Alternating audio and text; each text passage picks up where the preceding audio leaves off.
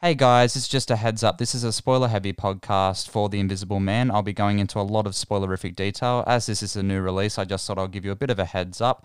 And yeah, if you haven't seen the film, maybe stay away until you have. And if you have seen the film, enjoy. Thanks, guys.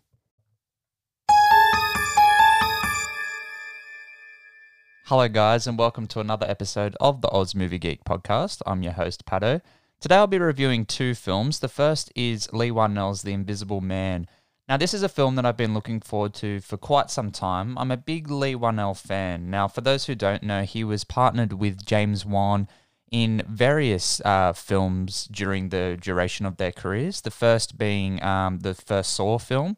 Leigh also starred in the first Saw film too. He's the one that is trapped in the room along with Carrie Ulysses' character, which is really cool. But yeah, he's a really good creative force working in Hollywood at the moment. And if you haven't seen his directorial debut, Upgrade, I would highly recommend that one.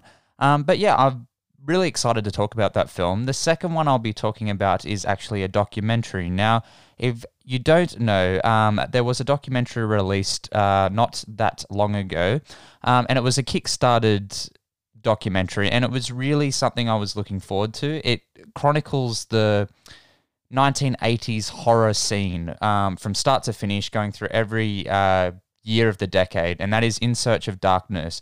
Now, this was written and directed by David A. Weiner, or Weiner, however you say his name, but David essentially went through and chronicled every single major horror film that came out in the 1980s, interviewing people who were involved in those films, and it was something that I really wanted to take the chance to actually talk about.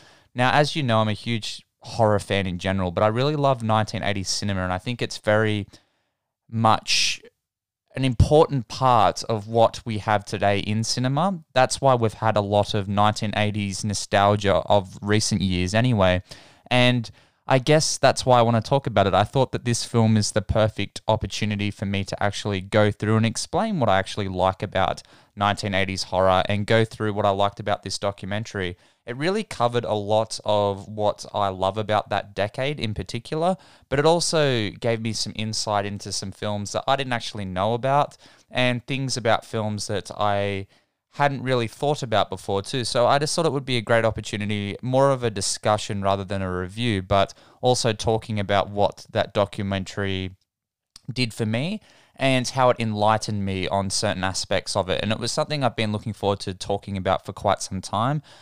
There was a back date of actually receiving the copy of this Blu-ray, but I'm so happy I have it now. I uploaded a photo of it when it arrived on Instagram, and it just looks fantastic. It's such a great cover art. I put the cover art as well in this week's cover art for the episode too. But yeah, look forward to that too, guys. If you haven't subscribed to the podcast, make sure you do that. And yeah, look forward to more content coming at you very shortly.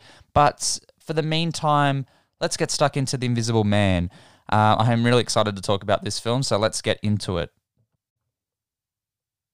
Are you okay? Adrian is sitting in that chair. He's watched your every move.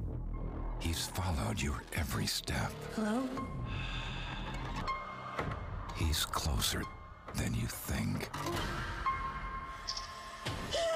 What you can't see Where are you? can hurt you. Show yourself! There you are. The Invisible Man. The Invisible Man was written and directed by Leigh Whannell and stars Elizabeth Moss, along with Aldous Hodge, Oliver Jackson Cohen, Michael Dornan, and Storm Reed. When Cecilia, played by Elizabeth Moss, abusive ex takes his own life and leaves her his fortune, she suspects his death was in fact a hoax.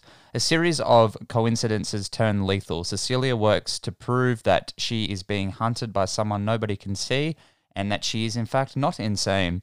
So let's get something out of the way first. Now, that is the elephant in the room, the Dark Universe. Now, back in 2014, Universal tried to launch a dark universe of sorts. With the success of the Marvel Cinematic Universe and what DC attempted to do as well, I guess Universal looked at what they had on the table and they're like, we don't have any superheroes, do we? No. What do we have? Those dusty 1930s horror monster films like The Wolfman and The Creature from the Black Lagoon, Frankenstein, Dracula. let's make a film about the origins of Dracula. So we got Dracula Untold with Luke Evans. Now, full disclosure, I don't hate that film, but I definitely don't love it. And I think part of the reason is because it was trying to start up something ridiculous. Like, if you put the idea of all these superheroes in the Marvel Cinematic Universe working together, it's fine because I guess they're all heroes and them working together, it makes sense. But trying to create a cinematic universe with monster characters just seems absurd. So Dracula Untold flopped, as we all know. And we then got a couple years later, The Mummy, Alex Kurtzman's second attempt at launching this dark universe. Now, Alex Kurtzman, I don't like him, full disclosure. I don't know what he is like as a person, but what he has attempted to do in Hollywood is try and create these cinematic universes. He tried it with The Amazing Spider-Man. Him and Robert Orci tried with The Amazing Spider-Man. They wanted to launch a Sinister Six and a Spider-Man cinematic universe solely with Spider-Man characters. So they attempted that, and The Amazing Spider-Man 2, I say, is one of the worst superhero movies ever made. Sure, Daredevil and Catwoman are terrible, but what Alex Kurtzman did to that film is unforgivable. It is such a mess, and it is so annoying to watch because there is potential there, but it is just so bad. And I guess he then moved from there to, well, he was working on Star Trek as well with Robert Orci and J.J. Abrams. I like those Star Trek films. I think they're fun. I know that a lot of Star Trek fans have a lot of problems with them and what Kurtzman has done with Star Trek Discovery and the most recent Picard series as well. But I don't really have a problem with it because I guess my affiliation with Star Trek, I love original Star Trek. I love Next Gen. And I can understand what Kurtzman was trying to go for. He's trying to make something more appealing to the modern ages, which is fair enough because Star Trek original series does not equate to what we come to expect in, I guess, of science fiction these days. So I can understand what he was trying to do. But then going back to the Dark Universe, what he then attempted to do with The Mummy was to do exactly what Marvel did. We have a Nick Fury character played by Russell Crowe, which is the Dr. Jekyll, Mr. Hyde character. And it was just laughable. This idea of this horror film being turned into this action-adventure, superhero-esque film just made no sense. Now, the Mummy films were adventure films, sure, with Brendan Fraser, but they were a lot more self-aware and a lot more enjoyable than what Kurtzman tried to do with, I guess, Tom Cruise in this whole Dark Universe. There was a photo that was released recently after with all these actors together, and they were all photoshopped together because apparently they weren't in the same room as one another. And it was that they cast all these big stars to play these characters in this Dark Universe. So we had originally Johnny Depp was playing the Invisible Man, and we had Angelina Jolie was going to be the bride of Frankenstein, and Javier Bardem was going to be Frankenstein's monster. So we had all these cast members all together. Now, it was up in the air if Dracula Untold would end up being a part of this cinematic universe, but they were unsure. I mean, Luke Evans is a pretty big star, so I reckon it probably would have played out that way, but we'll never know because The Mummy flopped majorly at the box office. So Universal went back to the drawing board, and a lot of people, when The Mummy came out, said, why don't Universal team up with Blumhouse and make a bunch of low-budget monster films? That would actually be a lot of fun. And it turns out they kind of listen to people because that's what they've done here with The Invisible Man. Now, they've completely changed the aspect of The Invisible Man. Instead of being a science experiment gone wrong, now what we have is a real monster, literally as a person, of this character who is torturing Elizabeth Moss's Cecilia during the duration of the film, and that's the whole premise of it. Is this guy is that psychotic that he has turned himself invisible to torture her, and it is honestly horrific. And I really enjoyed that aspect of the film. So I guess with all that out of the way, we can get stuck into The Invisible Man. I love this film. I think it was really enjoyable. I really liked a lot of what Lee Whannell was able to do with the limited budget that he had during the film. And I really like some of his ideas. Now, he used some really inventive filmmaking techniques that he put on display in Upgrade when he worked with Blumhouse previously. Now, if you haven't seen Upgrade, I'd highly recommend it. The essential plot of that film was that the main character had been in a horrific accident and they'd had enhanced his body so that he was now kind of like a superhuman. but it was done in a very low budget way. It was kind of like RoboCop, I guess, without the satire, but it was really well done, and I really enjoyed what Leigh Whannell was able to do with Upgrade, starring Logan Marshall Green, and I thought he was really good in the film too. But here, I just really liked what he was able to do. This is a slightly different film in tone to what Whannell has done previously with horror. Insidious Chapter 3 he also directed. He wrote with James Wan originally as well, and he's been a screenwriter on all 4 films. But what Whannell did there was, it was more of a traditional horror film, where this, I suppose, has that science fiction aspect of the film as well. So I really enjoyed that incorporation here. This is a tightly directed and well-crafted movie. The budget of the film was reportedly $9 million US, which is quite low, considering the budget of a lot of other films, including The Mummy from 2017, which had a reported budget of $120 million. Blumhouse, essentially, what they did here was they have what they call a director's model. Now, for those who don't know, what Blumhouse do is sign visionary directors, give them a small budget, and then allow them to make the movie they want to, so they can see their creative vision from start to finish. And that's what's happened here. Whannell worked with Blumhouse, like I said, in 2018 with Upgrade.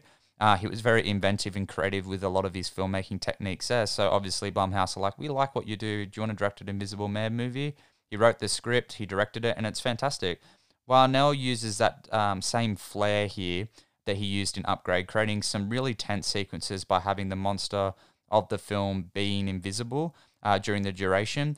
This allows him to create some wonderful tension. There are some great sequences where the camera holds on a chair or the corner of a room, with the emphasis being that Adrian, the Invisible Man, is actually there. And I think that worked really well, because you're not then looking for something physical in the scene, but you're rather looking for something that isn't there. And it creates some real tension, because you think about it, if you're in a situation, are you going to be more scared of seeing something that is haunting you, or something that you actually can't see? And I think the idea of seeing something, not seeing something, I guess the absence of seeing something, is a lot more terrifying than what it is if you could actually see that physical being. And I really enjoyed that aspect of the film, because it does create that psychological tension. Like, you're looking around the frame of the shot and you're like, is there something here? And the camera does a lot of panning, and it uses the full width of the shot too. So I really liked that.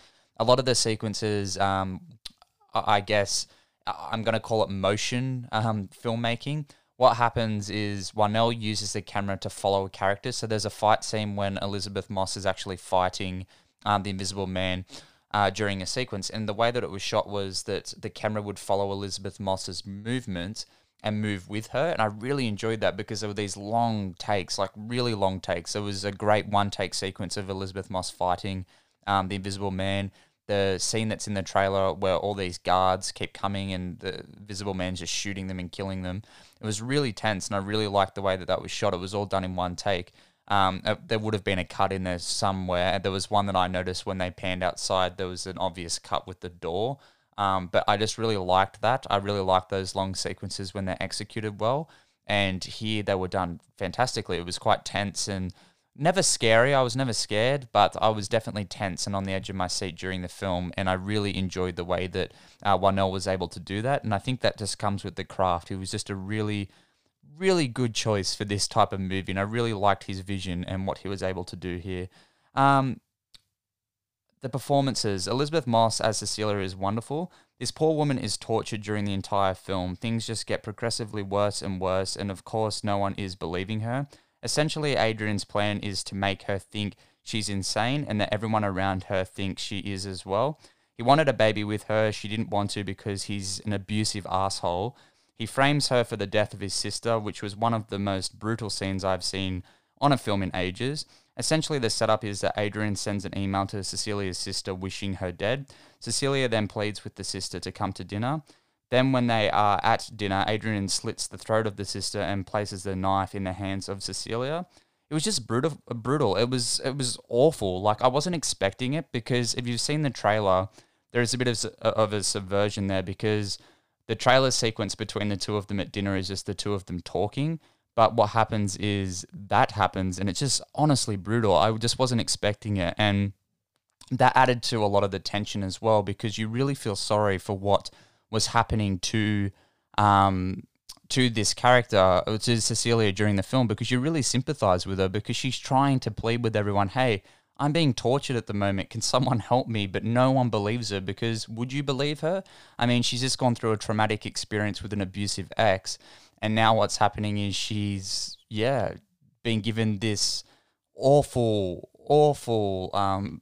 lot of, I guess, just a lot has just happened to her during this time. And I guess with everything that's going on, you just really wouldn't believe her during this situation. You would honestly probably think, hey, she's mentally unstable, and an invisible guy torturing you. I mean, he's dead. You think he's dead because he staged his own suicide. So, what would you do? And in that situation, she would be blamed for the murder because it looks like she killed him. And I just thought it was really well done, and it really played into the entire film really well. And I really liked that psychological tension and the way that actually all played into the film. I just thought it was really well done. I also really love the sound design. Now, with sound design in something like this, because you're visually not seeing the Invisible Man, the sound needs to be on point. So there's some great sequences during the duration of the film where you can hear him walking down hallways, or you can hear him breathing, or you can hear the suit making its mechanical sounds. And I really liked that, because it really did give the tension and that feel that what was happening was really... I guess really happening, because it just felt very real. A lot of the sequences, the sound would drain, so then you could actually hear Adrian walking down the house, or opening doors and doing things like that, and it's just really creepy. And I really liked that aspect of the film, and I really did enjoy the way that the whole film played out, especially with those sequences. Now, there's a great sequence early on in the film when Cecilia is trying to understand what is going on, and I mean, she's in an emotional state, so you wouldn't really comprehend everything that is going on. So she's sharing a room with James, who's played by Aldous Hodge, sharing a room with his daughter, Storm Reed's character, and during that scene, there's the bed sheets pulled away essentially, and Cecilia's phone's taken, and Adrian's taking photos of the two of them sleeping, and it was just really creepy and off-putting. But during those scenes, there was no sound, and I really enjoyed that, because it really added to that tension of the film. It actually kind of reminded me of the better aspects of the Paranormal Activity films.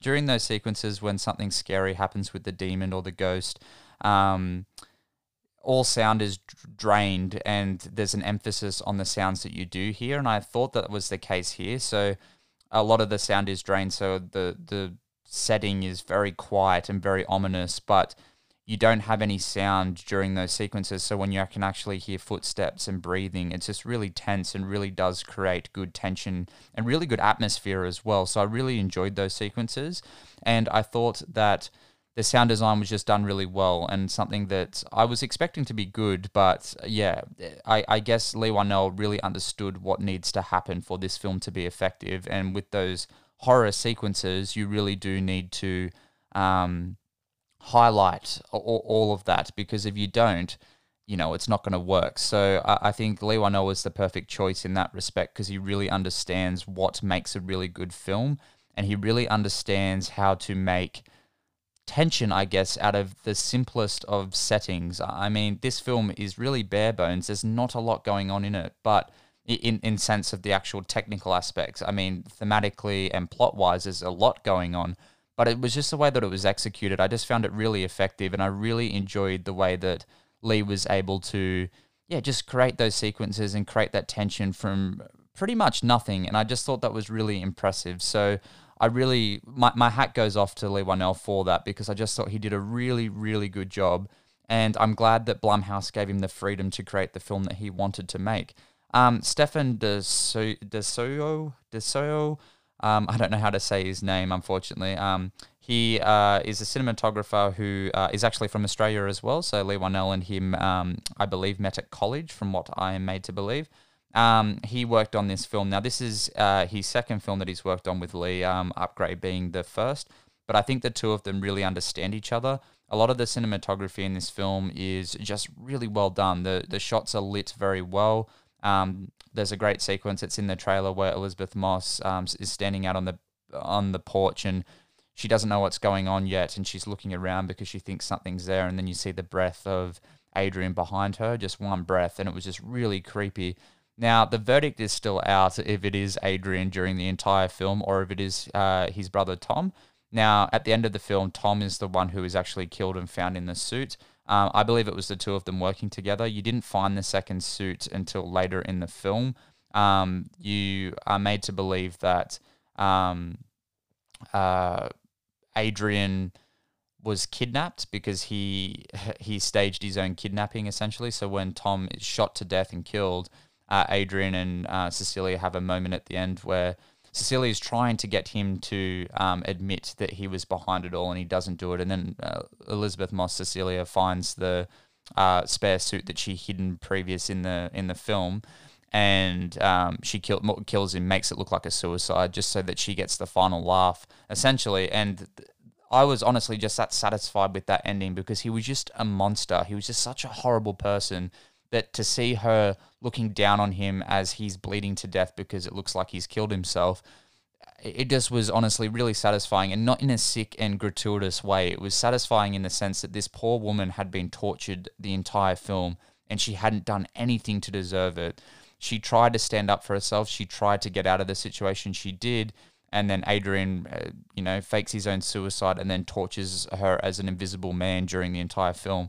Now, the idea behind the technology in the film is that he is a world leader in optics and works with optic computers and everything. So the idea, I guess, being some really advanced work with cameras and everything. So the suit essentially is just a reflection of cameras. The cameras make it look like the person is invisible, so they're able to cloak him essentially by reflecting the surroundings of that particular area that he is encompassing whilst wearing the suit. So that's the idea behind the technology, and I thought that was really cool and really well done. I really liked that.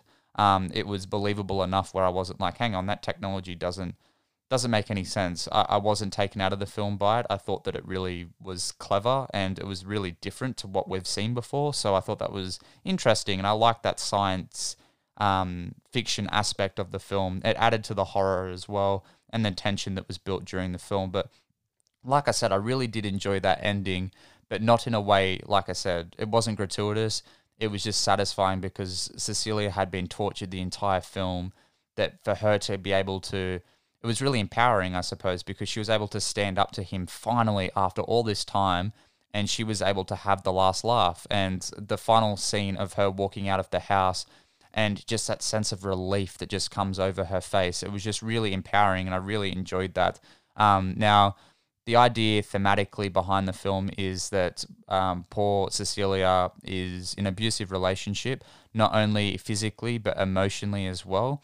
And he is essentially keeping her captive. Now, thematically, the idea, I guess, is that this, I guess there is sort of like a feminist overtone as well, but I think it's handled in a way that it doesn't feel pressing, or it doesn't feel shoehorned in like it did in the Black Christmas film, which I've expressed my hatred for the way that film handles the same sort of theme, I guess, of empowering women.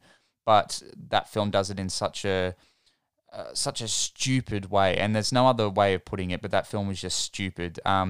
Blumhouse produced that film as well, but I guess the idea here is that Leigh Whannell is just a lot more mature as a filmmaker, and you can really see that because he doesn't try to ham-fist these themes and these metaphors in more of a, I guess, I don't really know how to put it. Essentially what I'm trying to say is that he doesn't do it in a way that it feels forced at all. It just feels very natural, and it doesn't feel like it's being highlighted to an emotional effect. Of course it's emotional, but it's not done in such a spotlighty kind of way. It's just done in a way where it just feels natural to the story progression, and I really enjoyed that because I think the idea behind the Invisible Man, I guess, is that emotional abuse in particular isn't something that you can physically see on someone. It's something that is hidden and invisible to the naked eye, especially for those around. So I think that's the idea and the metaphor that is going for this Invisible Man type story. Maybe I'm looking too far into it, but that's definitely my takeaway from it. And I really thought that was clever. And I really liked the way that this film updates the idea of the original Invisible Man. Now, the original monster movies definitely hold a place in my heart. I love those films, but at the same time, I think this is the way that you go forward with these modern retellings of these stories. I don't know if The Bride of Frankenstein will happen. I'm not entirely sure, but I think this is a mature and well-crafted film. And I think if Blumhouse are moving forward with doing more of these 1930s monster films, maybe they do Frankenstein, maybe they do Dracula again. I'm not entirely sure, but I really liked the way that this film was done, and I thought it was really clever and really well crafted and really well acted. Elizabeth Moss was fantastic. I thought Aldous Hodge was also really wonderful as James, the police officer during the film that Cecilia is living with. I thought, he was fantastic. And Oliver Jackson Cohen, who played Adrian, I thought he was really good too for the brief sequences we actually do see him. But if you haven't seen The Haunting of Hill House, he plays Luke in The Haunting of Hill House. So it was cool to see him here. During the film, I was like, I wonder what I've seen him from. And then it just finally clicked to me when I was in the shower this morning. Really weird, but I really enjoyed him in the film too for the brief moments that he is on screen. It's a hard role to play, and I thought he did a really good job. The Invisible Man is just, a really well-crafted film. So my verdict, The Invisible Man is tense, intelligent, and slick. Leigh Whannell uses a low budget to create a tense and wonderfully crafted film. Elizabeth Moss is wonderful as Cecilia. You need to see this one on the big screen if you get the chance for just that sound design and the cinematography alone. It was just really beautiful to look at. And I'm going to give this one a 9 out of 10. Like I said, guys, I really did love this film. I did have one negative with it, and that was the score. I didn't really want to mention it, but the score, I'm reluctant to even call it a score. It was a lot of industrialized sounds, and it really deflated a lot of the film for me personally.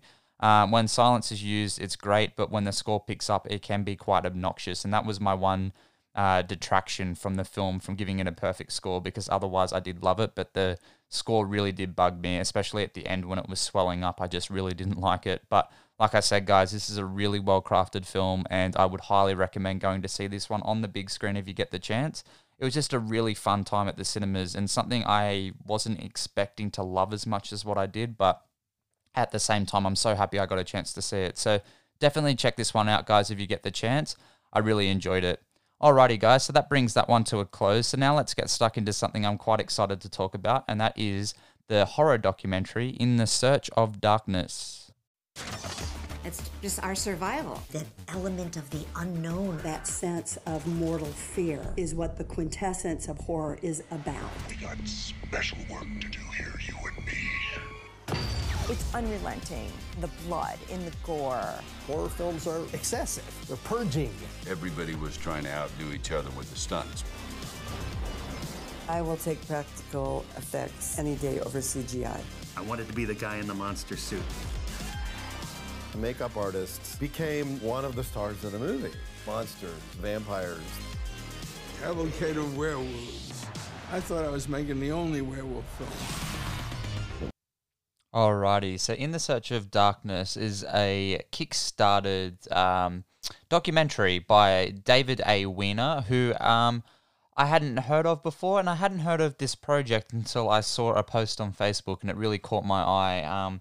I'm a fan of horror in general, but horror movies from the 1980s in particular have a special place in my heart, and I think that's why I was so excited about this project. My girlfriend actually bought me a copy of this one on Blu-ray in a collector's edition pack, which came with a poster, a pin, a little postcard as well, and it's just awesome. It's a great thing for horror fans to be able to have their hands on such a unique piece of horror memorabilia, and I suppose it's a great perspective to take as well and see these horror films from a different light. We have behind-the-scenes interviews. We have conversations with people involved in the creation of these projects, and it's just really awesome. It's just such a great documentary. So thank you, David A. Weiner, for putting this out, because it is such a great project, and I absolutely adored every second of this 4.5 hour runtime. So let's get stuck into it. So it was written and directed by David A. Weiner, and has interviews with the following people: Tom Atkins, Heather Langenkamp, John Carpenter, Doug Bradley, Stuart Gordon, Joe Dante, Larry Cohen, may he rest in peace, Jeffrey Combs, Barbara Crampton, Kane Hodder, Keith David, Mick Garris, Tom Holland, not Tom Holland from Spider-Man, Tom Holland, the director of the original Child's Play film, and Don Mancini, Bill Moseley, just to name a few. There's so many people who have given their thoughts and spent some time talking to David A. Weiner and going into depth about horror films, but not only horror films, but horror films from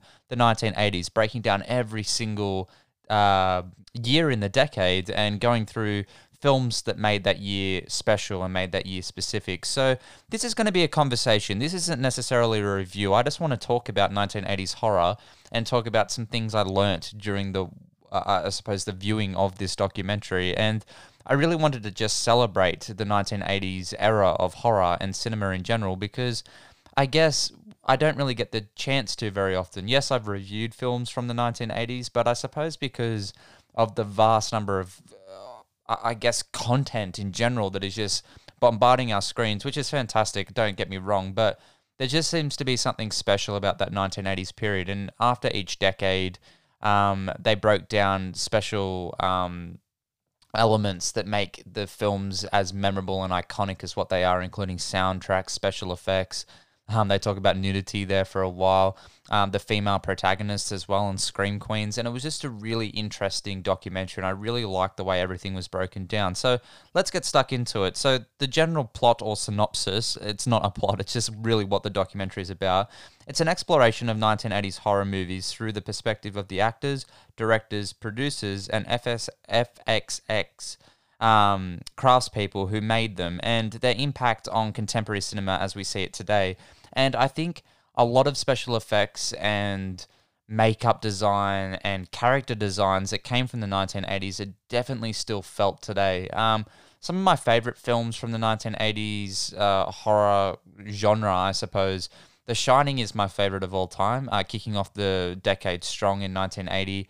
Stanley Kubrick really adapted what King wanted to get across on screen, but I think he confined it down so it wasn't as bombastic and, I suppose, large as what King was trying to get across. Now, don't get me wrong, The Shining as a novel is a masterpiece, but I think a lot of that comes with actually reading the book. I think if you're watching something, you need it to be a little more streamlined, and unfortunately, King's adaptation that him and Mick Garris actually put together in 1990s definitely didn't have that same flair, and I think that was part of the reason I really enjoyed The Shining. I think Stanley Kubrick really understood the source material, but he also understood what to capture in regards to the horror aspect, but also the psychological drama aspect as well of the failings of this family, essentially, and just the breakdown mentally of Jack Torrance. It's such a unique and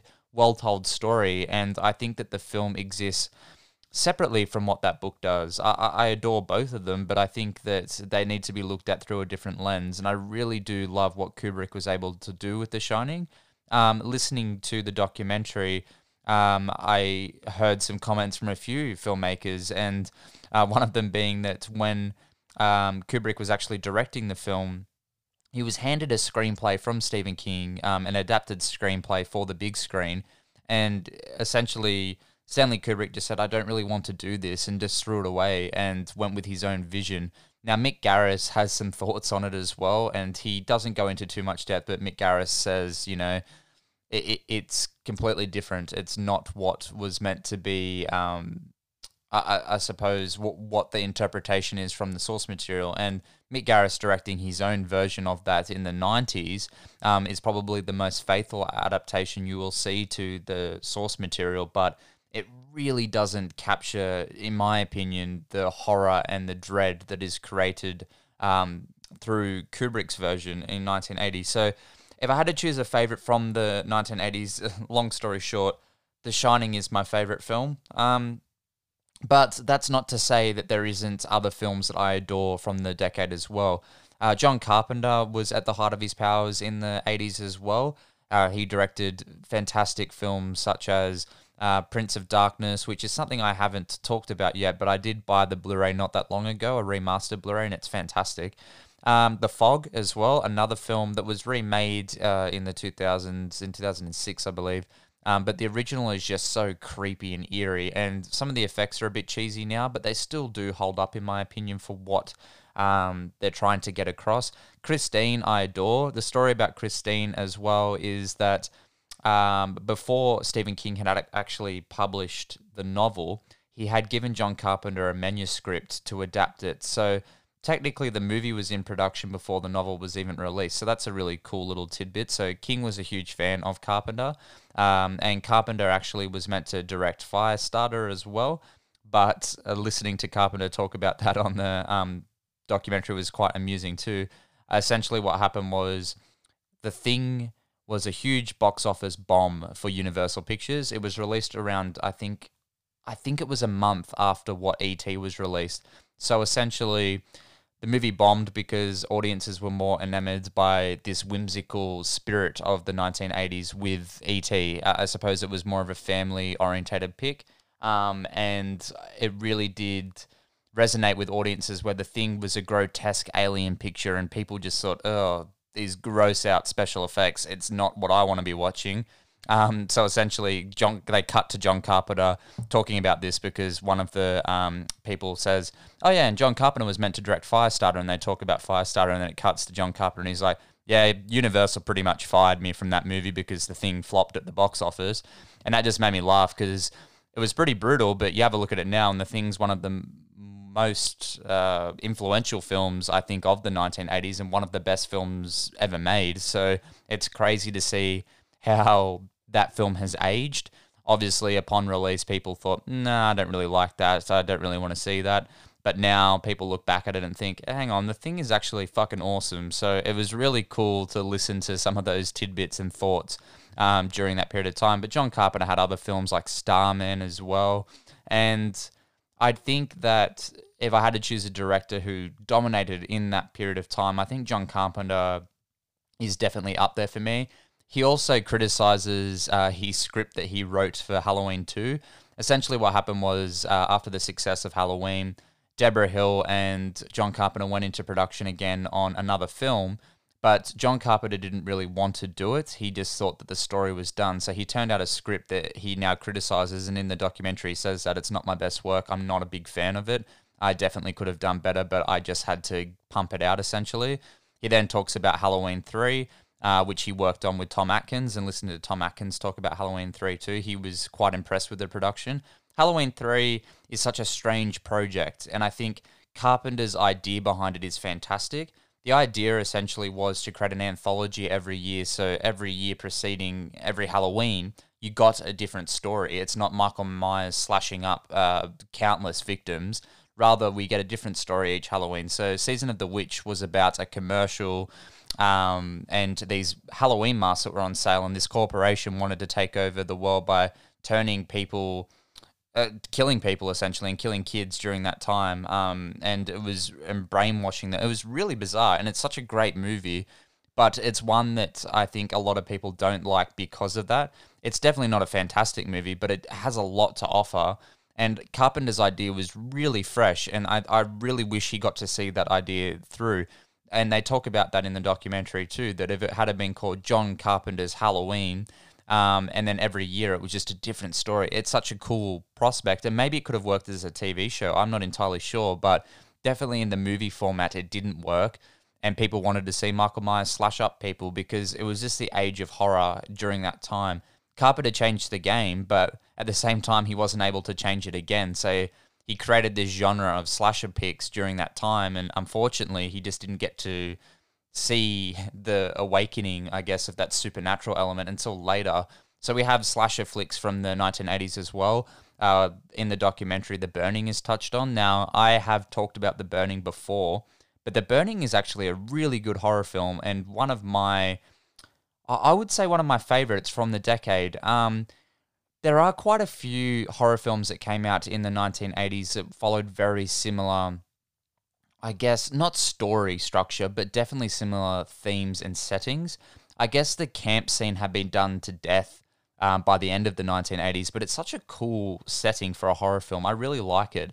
It's probably not as prominent now because I guess camps aren't as popular now, that they're not used as much. So the idea essentially in The Burning is that a group of people at a camp witness the burning or after a prank and the seeming death of one of the people. He was like a gardener maintenance man of the camp.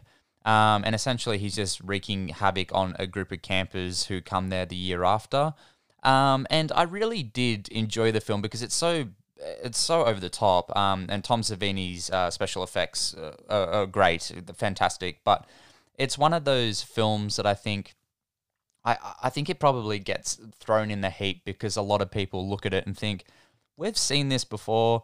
Friday the 13th has done this. Sleepaway Camp has done this. Do we really need to see another horror film set at a camp? But I think The Burning offers a lot in terms of the camp and the cheese factor, as well as the actual story. Like, most of the characters are dicks in it. There's 2 characters that you actually do end up liking, but I just thought it was really, really different. And I think that's why I liked it, because Sleepaway Camp is doing something so specific, and Friday the 13th as well is banking on the fear of Jason, but The Burning doesn't really have that overarching villain as such, and I think that's why I enjoyed it as much as I did and why I found it fascinating to watch. So definitely check out The Burning, guys, if you haven't. That's another film from the 1980s. 1981, I believe that one came out, but another film that's touched on in this documentary as well. It's really disturbing and phenomenal. Every single person on this earth has a little bit of darkness in them. I want to have extreme feelings. I want to laugh loud, and I want to worry, and then I want to cry. And it's all about the emotion.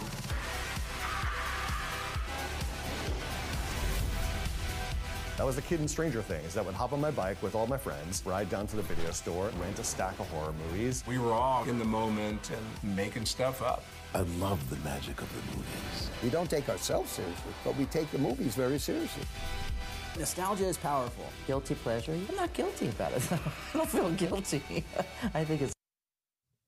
So, another film from the 1980s that is covered in the documentary that I really like as well is Videodrome. Now, I've talked about Videodrome on the podcast before because I did a review of the Blu-ray release from Cinema Cult, and it's a film that I think upon repeat viewing that you actually appreciate a lot more, and I think because of David Cronenberg's style and his emphasis on those visual effects, the satire and the real grit of the story really do hold up, and James Woods' performance is fantastic. Now, I don't love James Woods as a performer, and apparently he's a bit of a freak in real life as well, and I mean that not in a horrible way. He's got some pretty horrible accusations against him at the moment, but that aside, his performance here is really, really strong, and Cronenberg's work in the 1980s is really up there, like what he did with Scanners as well, which is covered as well in the documentary, but a film that I'm not as familiar with.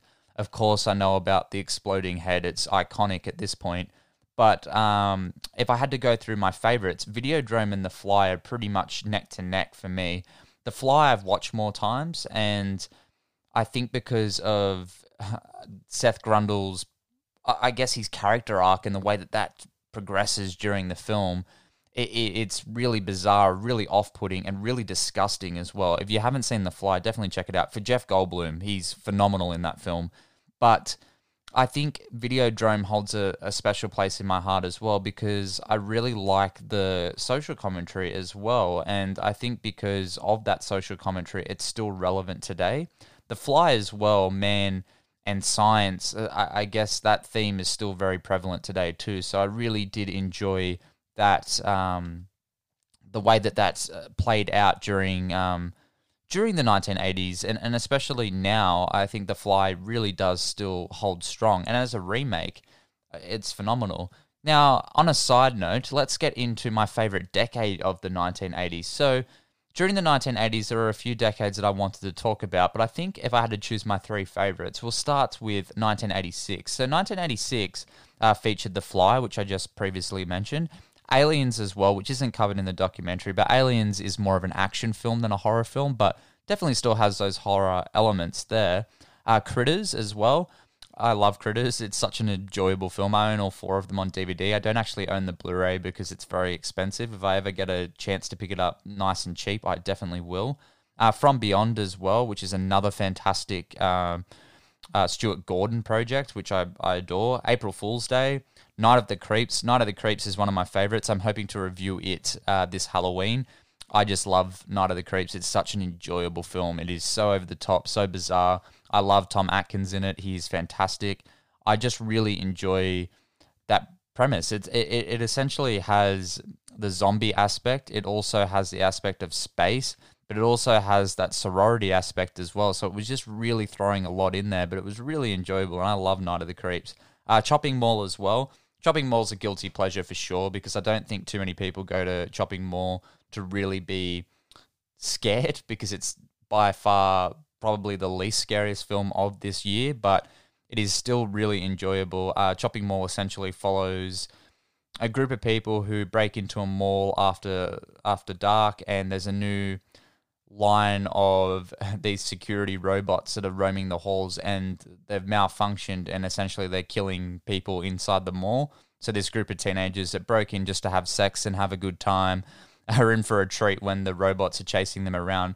It's so bizarre, so weird, but it is really enjoyable and definitely a guilty pleasure of mine. Stephen King's Maximum Overdrive. Emilio Estevez in one of the weirdest films ever made.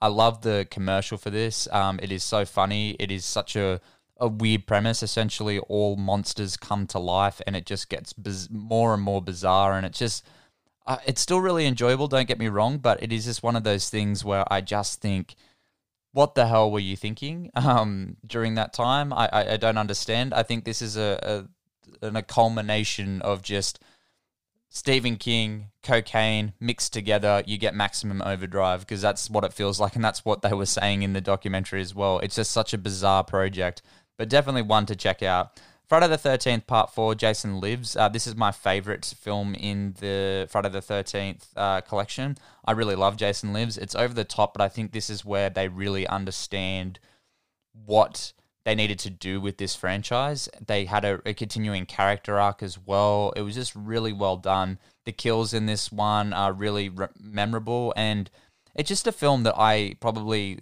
watch more than I should, but I think as a Friday the 13th fan, I think it's probably my favorite film in the franchise, the second part aside, because I really do like Part 2 as well. Part 3 is fine, but Part 4 really does resonate with me in the sense that I just really enjoyed the story, the over-the-top aspect, and the camp factor, and I think that's where they really understood what Friday the 13th was, and I really did enjoy that. Other films include The Texas Chainsaw Massacre Part 2. I love The Texas Chainsaw Massacre Part 2. Tobe Hooper recruited Dennis Hopper for this film, and Bill Moseley as well, and listening to Bill Moseley talk about it, there was a sequence that he was talking about filming in the movie, and Bill Moseley actually got signed on, which I didn't know until watching the documentary, to be in Texas Chainsaw Massacre Part 2 from a parody that he did in the 1980s of the first film. Tobe Hooper watched it, he loved it, and actually hired him from that, which is cool. And Bill Moseley is fantastic. I love The Devil's Rejects, and I really, really enjoy House of a Thousand Corpses as well. And like I said last year, Three from Hell was fine, but I really did enjoy seeing Bill Moseley back in that role too. But Bill Moseley accounts one day on set where he was assaulting one of the characters in the film with a rubber hammer, and he was hitting him with a hammer and just kept going, and Tobe Hooper kept asking for cut after cut and just kept going. He's like, good work, Bill, like, do it again. And then Bill finally asked, because he was kind of getting frustrated, because he thought, why am I continuing to do this? Like, this is bizarre. This is ridiculous. I don't need to keep doing this. And then he asked Toby, just said, Toby, am I doing something wrong? Like, what's the go? And then Toby's like, no, I'm just really enjoying watching you beat this guy with a hammer. It's hilarious. And watching you in character, it's fantastic. So that's pretty funny. And Texas Chainsaw Massacre Part 2 is so bizarre, but such a really enjoyable film. The first is a classic for sure, and that's a film classic in general. Part 2 is more of a campy, over-the-top 1980s follow-up, and that's what I really enjoy about it. And I would recommend watching it if you haven't. I picked up a Blu-ray copy of this one from Arrow Video recently. It's a really good-looking Blu-ray with tons of special features, so I can't wait to make my way through them. But yeah, really enjoyable film for sure. Spookies as well. I did promise a Spookies review at some point during the year. I will get it done, don't you worry. I have my copy of it on Blu-ray. But Spookies is a very strange film, went through multiple directors. The studio pretty much cut it during when it was finished, trying to make it scary in editing, and it just didn't work. So I'm looking forward to talking about that eventually, but Spookies is another one. Psycho 3 as well, another film I picked up on Blu-ray recently. Psycho 3 is really unique, but it's also a really entertaining film too. Anthony Perkins directed it, and I think when Perkins wanted to bring Psycho into the 1980s, Psycho 2 and Psycho 3 are really underrated sequels.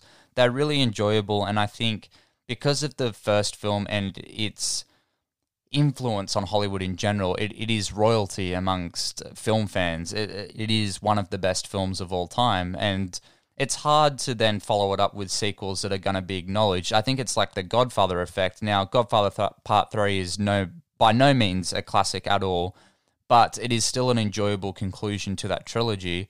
And I think Psycho 2 and Psycho 3 definitely do offer a lot there, and I think that's part of the problem is because they are relatively good sequel follow-ups, and I think it was the appropriate action in the 1980s to move these characters forward. But it was just a hard transition period in general in Hollywood, and I think Perkins struggled to bring that forward and trying to get it to catch on as well in Hollywood. But they are definitely worth your time. I love Psycho 2 and Psycho 3. I own both of them on Blu-ray, and yeah, would definitely recommend you check them out. Poltergeist 2 as well, The Other Side, came out in 86. I haven't actually seen this film in quite some time. I'm a huge Poltergeist fan. It's a film that's very hard to get on Blu-ray, and that's one thing I'm trying to do at the moment, but definitely a great film from that time period as well. But essentially that is the that is 1986, and 1986 is just a really enjoyable period in Hollywood. Another year I wanted to talk about, though, was 1985. Now, 1985 saw Reanimator, Stuart Gordon's fantastic Reanimator, a film that I adore. I love Stuart Gordon, but Reanimator is fantastic. Bride of Reanimator and Beyond Reanimator as well, the two sequels, are really enjoyable too. I own all of them on Blu-ray by Umbrella Entertainment. Fantastic releases. The Return of the Living Dead and Day of the Dead, two films as well that are quite entertaining. Silver Bullets, based on the Stephen King novella, is really entertaining too. Cat's Eye, it's okay. A Nightmare on Elm Street 2, to be honest, I don't love A Nightmare on Elm Street 2, but it is still entertaining. Life Force is fantastic, a Tobe Hooper film that is often forgotten, I think, because of the influence that he had with other films like Texas Chainsaw Massacre and Poltergeist, but definitely check out Life Force if you haven't. Pretty much these aliens come and suck the life force out of people. It's a really entertaining film, more of a science fiction horror, but definitely a good horror. The Howling 2, I don't love The Howling 2. Fright Night, I love Fright Night. I've reviewed Fright Night. Check out my review if you haven't. Fright Night's one of my favourite horror films in general of all time. I love the remake too. Both really enjoyable films. And yeah, I adore Fright Night. If I had to choose a favourite from 85, it would definitely be Fright Night. Ghoulies, I've reviewed Ghoulies as well. I love Ghoulies. Empire Pictures classic. It's just fantastic. It's really entertaining. Night Train to Terror as well. I've never seen it. I was going to pick it up when they had their sale at the end of last year for Vinegar Syndrome, who are like a cult classic B-movie studio releases over in America, and they did a fantastic Black Friday sale, but unfortunately I didn't pick it up because I didn't know enough about it. But that's pretty much 85. 85 is a bit of a lull year, but there's still a lot there, and I did enjoy it for sure. Other films include The Mutilator, Blood Cuts, Nail Gun Massacre, Blood Tracks, I don't know what that is, but apparently it's on there, and quite a few other films too. So that is 1985. Now we'll get into 1987. This is probably my favourite year. If I had to choose a favourite year, it just has classic after classic in the horror genre. We have Hellraiser. Clive Barker's Hellraiser is one of the most iconic films from the 1980s. I don't really love the sequels. The second one's okay. Hellbound, I don't mind it, but the other Hellraiser films aren't fantastic, but I love Clive Barker's original. It's such a unique vision and such a unique character as well, and it was interesting to hear from Pinhead himself during the documentary. I really liked that perspective taken. The Lost Boys, The Lost Boys is fantastic. It is such an enjoyable, such a 1980s movie too. It's the pinnacle of the 1980s. I love Lost Boys. Evil Dead 2, Near Dark, Prince of Darkness, Evil Dead 2 as well, guys. I will review that one eventually because you know how much I love Evil Dead.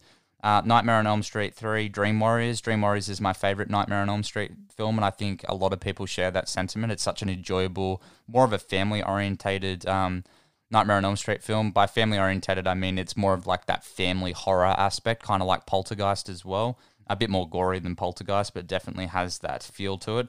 The Howling 3, the Australian Howling film, as a lot of people know it as. Yeah, just some fantastic films. Blood Diner as well. Blood Diner is one I'm waiting to pick up on Blu-ray. If you have seen Slaughterhouse too, Slaughterhouse is quite enjoyable. Jaws the Revenge, Silent Night, Deadly Night Part 2.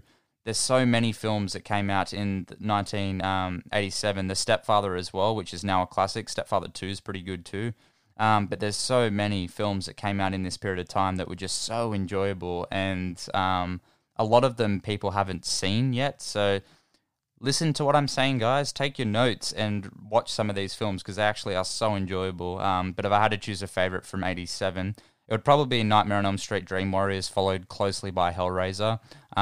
Evil Dead 2 is iconic, and probably that Evil Dead 2 is my favorite, but it's hard to include it amongst those because Evil Dead 2 just feels like it is so much better than every other film that is classified in that genre. So yeah, I love Evil Dead 2. But like I said, guys, I will do reviews of these films as well as we head into Halloween season again this year. I'm looking to do more and more horror films, especially from earlier decades.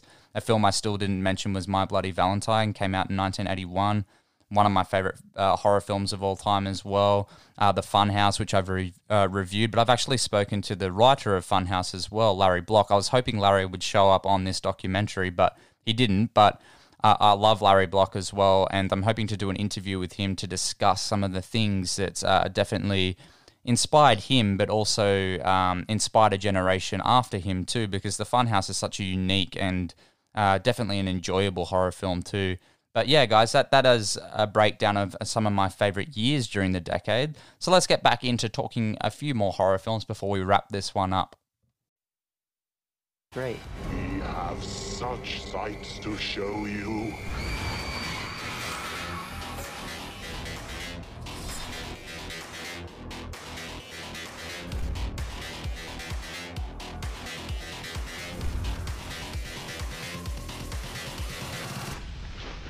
Holy shit. Alrighty, guys. So other movies that are discussed in this documentary include films that I adore, like the original Howling from Joe Dante. Joe Dante talks about his opinions on the Howling sequels too, which was quite funny to listen to. If you haven't seen The Howling, it is such a unique way to film a werewolf film. Now, during the 1980s, there were quite a few werewolf films. I mentioned Near Dark before, the Catherine Bigelow classic. Near Dark is a fantastic film. And The Howling definitely stands amongst a lot of them just because of the influence it had, I think, to inspire a lot of filmmakers after it. Now, John Landis's American Werewolf in London is probably the best werewolf movie from the 1980s. Silver Bullet, Teen Wolf, like, they're enjoyable, don't get me wrong, but I feel if you had to choose a 1980s werewolf film, if I was to take one away, I think I would take The Howling away because I think it's the most enjoyable to rewatch. It has that charm of that low-budget B-movie sensibility like The Evil Dead, really, and I think Joe Dante was able to do something really unique with the budget that he had. His opinions on the sequels were quite funny. Like I said, he's not a fan of them. He doesn't really understand them. But it is that influence as well, because essentially every studio was trying to find the next Halloween during that period of time. So they were trying so many different things. The Howling used that slasher aspect of the genre to really bring the werewolf to life. And I really did enjoy The Howling for what it was able to do and the influence it had on Hollywood at the same time. And American Werewolf in London is probably the most quotable and most watchable, I suppose, and not the most rewatchable in my opinion. Like I said, I would rather watch The Howling, but American Werewolf in London is one that I know a lot more people are aware of because it is the quintessential werewolf film from the 1980s, if you were to speak to anyone else. But in my opinion, The Howling is a little better. Like I said, though, Near Dark is fantastic as well. But yeah, the Howling sequels are the most bizarre thing. I'm actually looking forward to receiving copies of them from Umbrella Entertainment, hopefully in April, where I'll be able to discuss.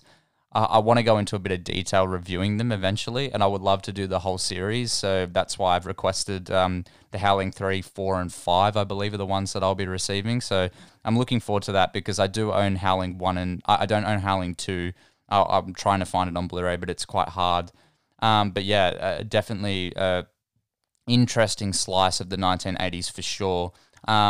But yeah, that's pretty much it, guys. In Search of Darkness is such a unique film, and I really loved the detail and the depth and the thought and the care, just the love in general for 1980s horror.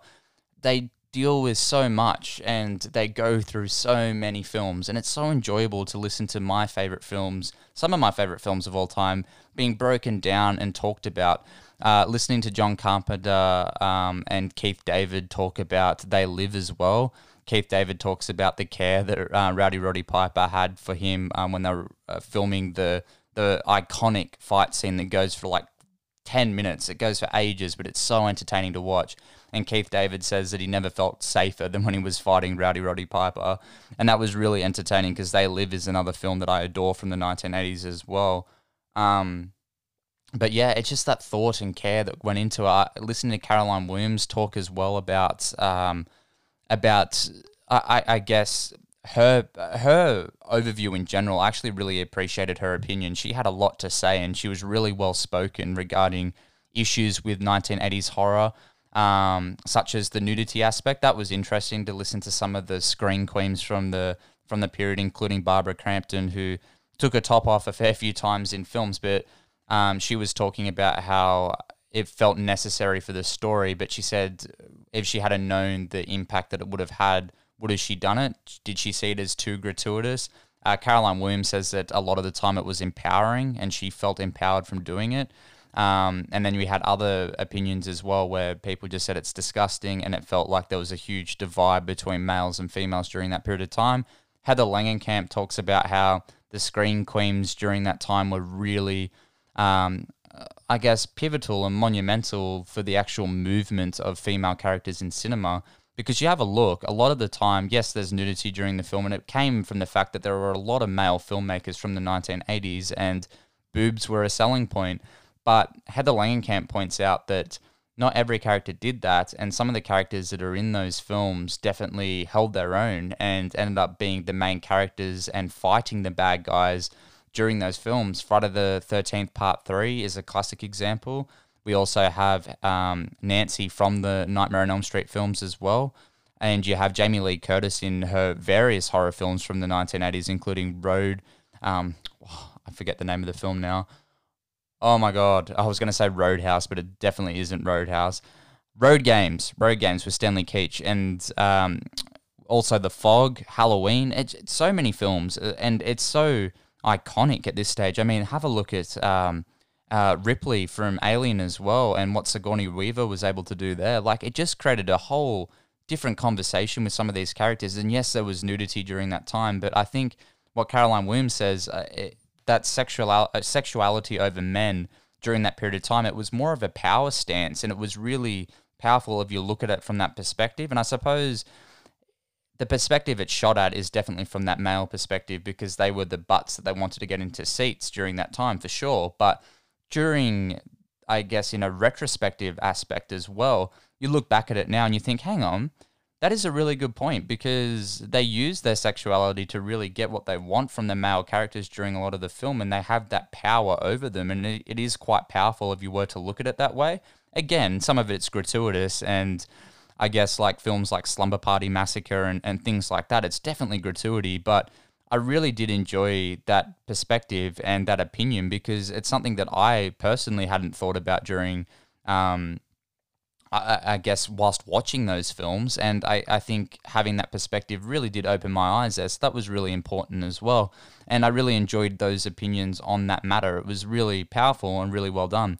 So the verdict: In Search of Darkness is the definitive guide to 1980s horror, with interviews, conversations, and insight into some of the best horror films of all time.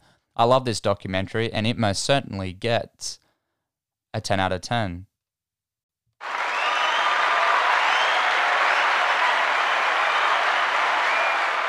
So this week's home media release of the week is brought to you by CinemaCult or Shock Entertainment, and it is Terry Gilliam's adaptation of Hunter S. Thompson's classic source material, Fear and Loathing in Las Vegas, starring Johnny Depp and Benicio del Toro.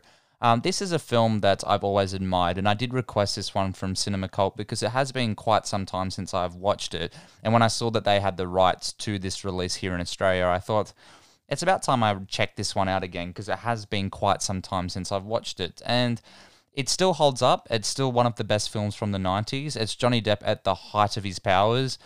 He's out of his mind on drugs, and it is fantastic to watch. It is so funny, and it's darkly witty as well, which I enjoy. But I just really love this film, and I always have. I love Terry Gilliam's vision. His vision is always very strange and very weird, but I've always admired what he's able to do with certain visual techniques that he uses. Here he uses some great visuals, and I think he's the perfect director of filming a drug-addled trip. I think he's fantastic for that, and I really love what he was able to do here. He also gets the best out of Johnny Depp. Johnny Depp in the 90s was fantastic.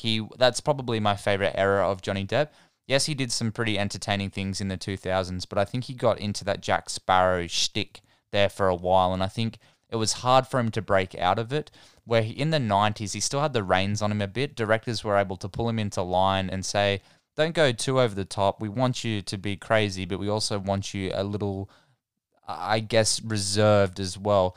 Other films, I guess, where Johnny Depp was able to really explore his acting prowess was Donnie Brasco, and I think that's probably the most iconic from the period. I really love Blow as well, but Fear and Loathing in Las Vegas is my favorite. I love What's Eating Gilbert Grape as well, but that's not really a Johnny Depp performance. That's him really acting, where I guess if I was to categorize a Johnny Depp performance, I would say he's over the top, he's weird, but he's also really energetic and charismatic, and I think that's where Depp shines, and I think this is the perfect film to really highlight his acting ability in that sense.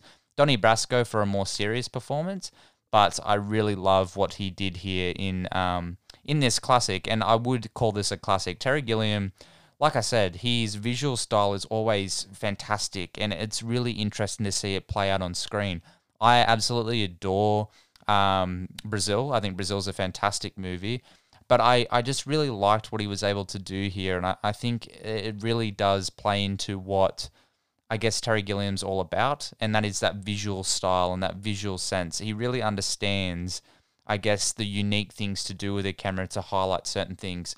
You're filming two guys on a trip to Las Vegas out of their mind on drugs, and that is the best way to film it. And I think he does some really interesting things with the camera. I really love the way that he directs Depp. Like I said, he still has the reins on him, so he's not, Jack Sparrow in Pirates of the Caribbean 46. He's much more mundane, and he does go over the top, don't get me wrong, but I've always just adored what he was able to do here. So I'll read what it says on the back here. Buy the ticket, take the ride. When a writing assignment lands journalist Raoul Duke, played by Johnny Depp, and sidekick Dr. Gonzo, played by Benicio del Toro, in Las Vegas, they decide to make it the ultimate business trip. But before long, business is forgotten and trip has become the key word. Fueled by a suitcase full of mind-bending pharmaceuticals, Duke and Gonzo set off on a fast and furious ride through non-stop neon, surreal surroundings, and a crew of the craziest characters ever, including cameo appearances by Cameron Diaz, Christina Ricci, Gary Busey, and many others. But no matter where misadventure leads them, Duke and Gonzo discover that sometimes going far is the only way to go. Like I said, guys, this is one of the best films from the 90s. It's always on my list of my favorite films of the 90s. I'm really happy I finally have it on Blu-ray here.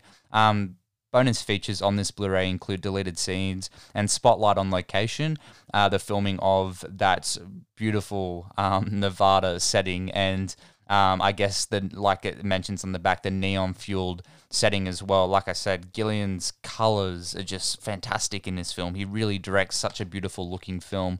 And I just really love what Gillian was able to do here. And I always have adored Hunter S. Thompson's storytelling. The Rum Diary is an interesting one too. I don't love that film, and I've had my gripes with rewatching that film, especially because of the Amber Heard-Johnny Depp relationship too that spawned from that movie.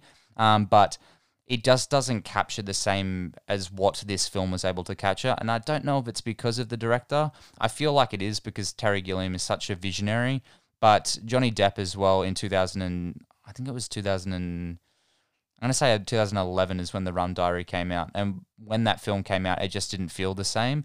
It was 2011 because it was the same year that Rango came out. And the funny thing in Rango is there's a great cameo by Johnny Depp's Duke character in that when Rango falls off the back of the car and he lands on the windscreen, and Duke says, oh, it's a lizard or something, and he uses the windshield wipers to get him off. It was a great little cameo because I feel like Gore Verbinski in Rango really took some notes out of the visual style that Gilliam used in Fear and Loathing in Las Vegas for Rango. And Rango is one of my favorite animated films of all time. I haven't talked a lot about Rango before, but it's one I would love to get into because Depp's actually starred in two of my favorite animated films of all time, Corpse Bride and Rango, on a little side note. But Gore Verbinski definitely took some inspiration from Fear and Loathing in Las Vegas with Rango. You can definitely see that with that visual prowess, and I really love that film. And I love the little nod there to Hunter S. Thompson in particular, and I love Depp's performance as Duke. Like I said, it's one of my favorites of the 90s, and this is one of my favorite films of the 90s. So as a film, I'm going to give Fear and Loathing in Las Vegas a 10 out of 10. It's one of the best, guys. It really is. I absolutely adore this film.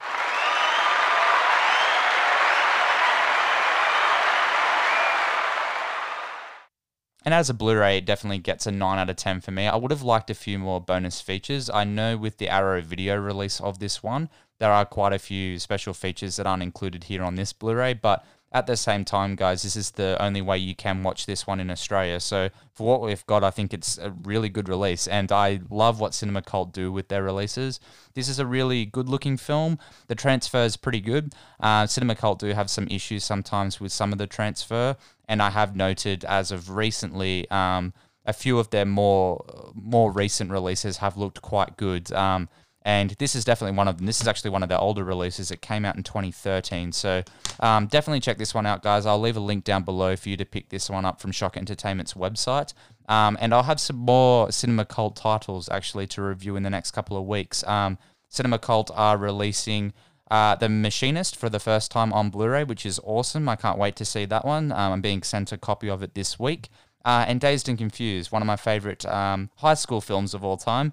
I love that film. I already own it on Blu-ray, but just to hear Matthew McConaughey say his classic "all right," and some of his lines during that film, one of my favorites, as creepy and as weird as it is where he says the thing I love about high school girls is that I get older and they stay the same age. It's so creepy in retrospect, but at the time, it's just so funny coming from Matthew McConaughey's mouth. It's just, it's hilarious.